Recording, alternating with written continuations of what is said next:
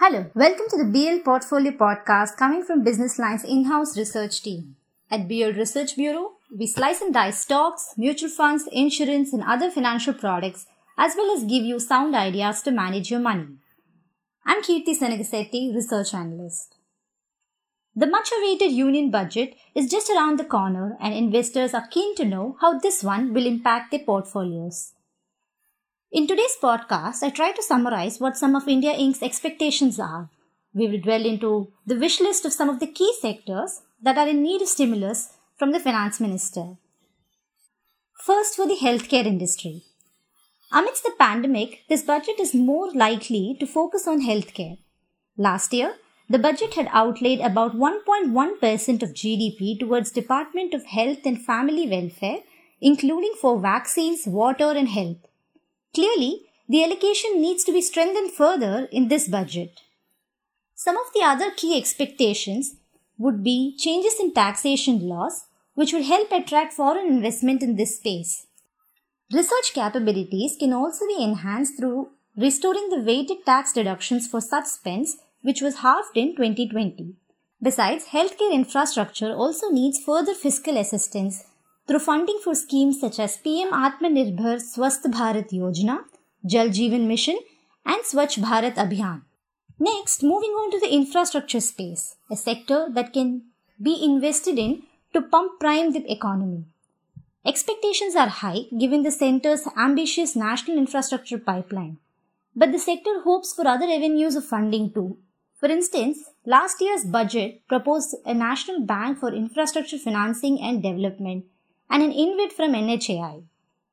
That apart, other measures such as introducing a single window system for clearances and timely dispute settlement can go a long way in attracting private investment for infrastructure projects. For power generation companies and DISCOMs, strengthening the existing reforms could serve well as well. Privatization of DISCOMs would be ideal, but that's more a state subject and is also politically sensitive even if union government wants to engage with the state governments in this aspect. Next, we have travel, leisure and hospitality sectors that have been worst hit industries during the pandemic. Data from the Federation of Hotel and Restaurants Association of India indicates that around 30% of the hotels and restaurants in the country have had to shut down permanently during the first two waves of the pandemic. One key expectation for the budget would hence be to accord an infrastructure status for hotels. This would be an important measure to stir up investments in this space. Besides, the sector is also keen on rationalization of GST rates and input tax credit norms, whether addressed in the budget or later in the GST Council meetings. For airlines, reduction in fuel taxes can be a major relief too, especially at a time when crude prices have reached multi-year highs. Any cuts in personal taxes or tweaks in deductions such as leave, travel allowance, etc. could help spur consumer spending in such industries and even otherwise. These changes in taxation can also be of help for another sector, that is for the financial institutions as well. Because for a taxpayer, due to these tax reliefs, either there is more money in hand to repay the existing loans or there is a demand for fresh loans as people get more confident about spending. While this is on the retail front, for industrial credit to pick up, lenders seek measures to spur public and private capex spends.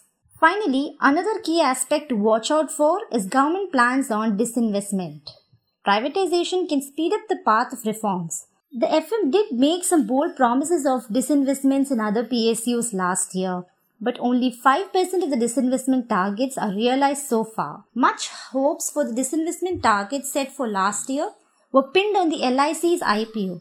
What remains to be seen is whether political stability or state election results again hold the key for the execution of these targets.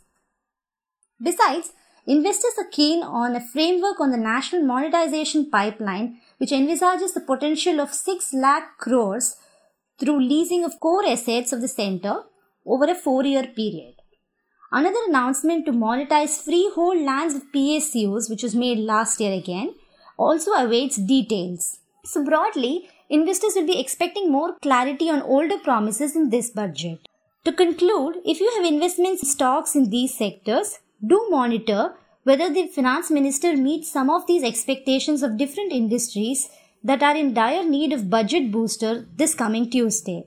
With so many expectations from different industries, the Senate has its task cut out for the budget this time again. That's all from us, folks. Thanks for tuning in.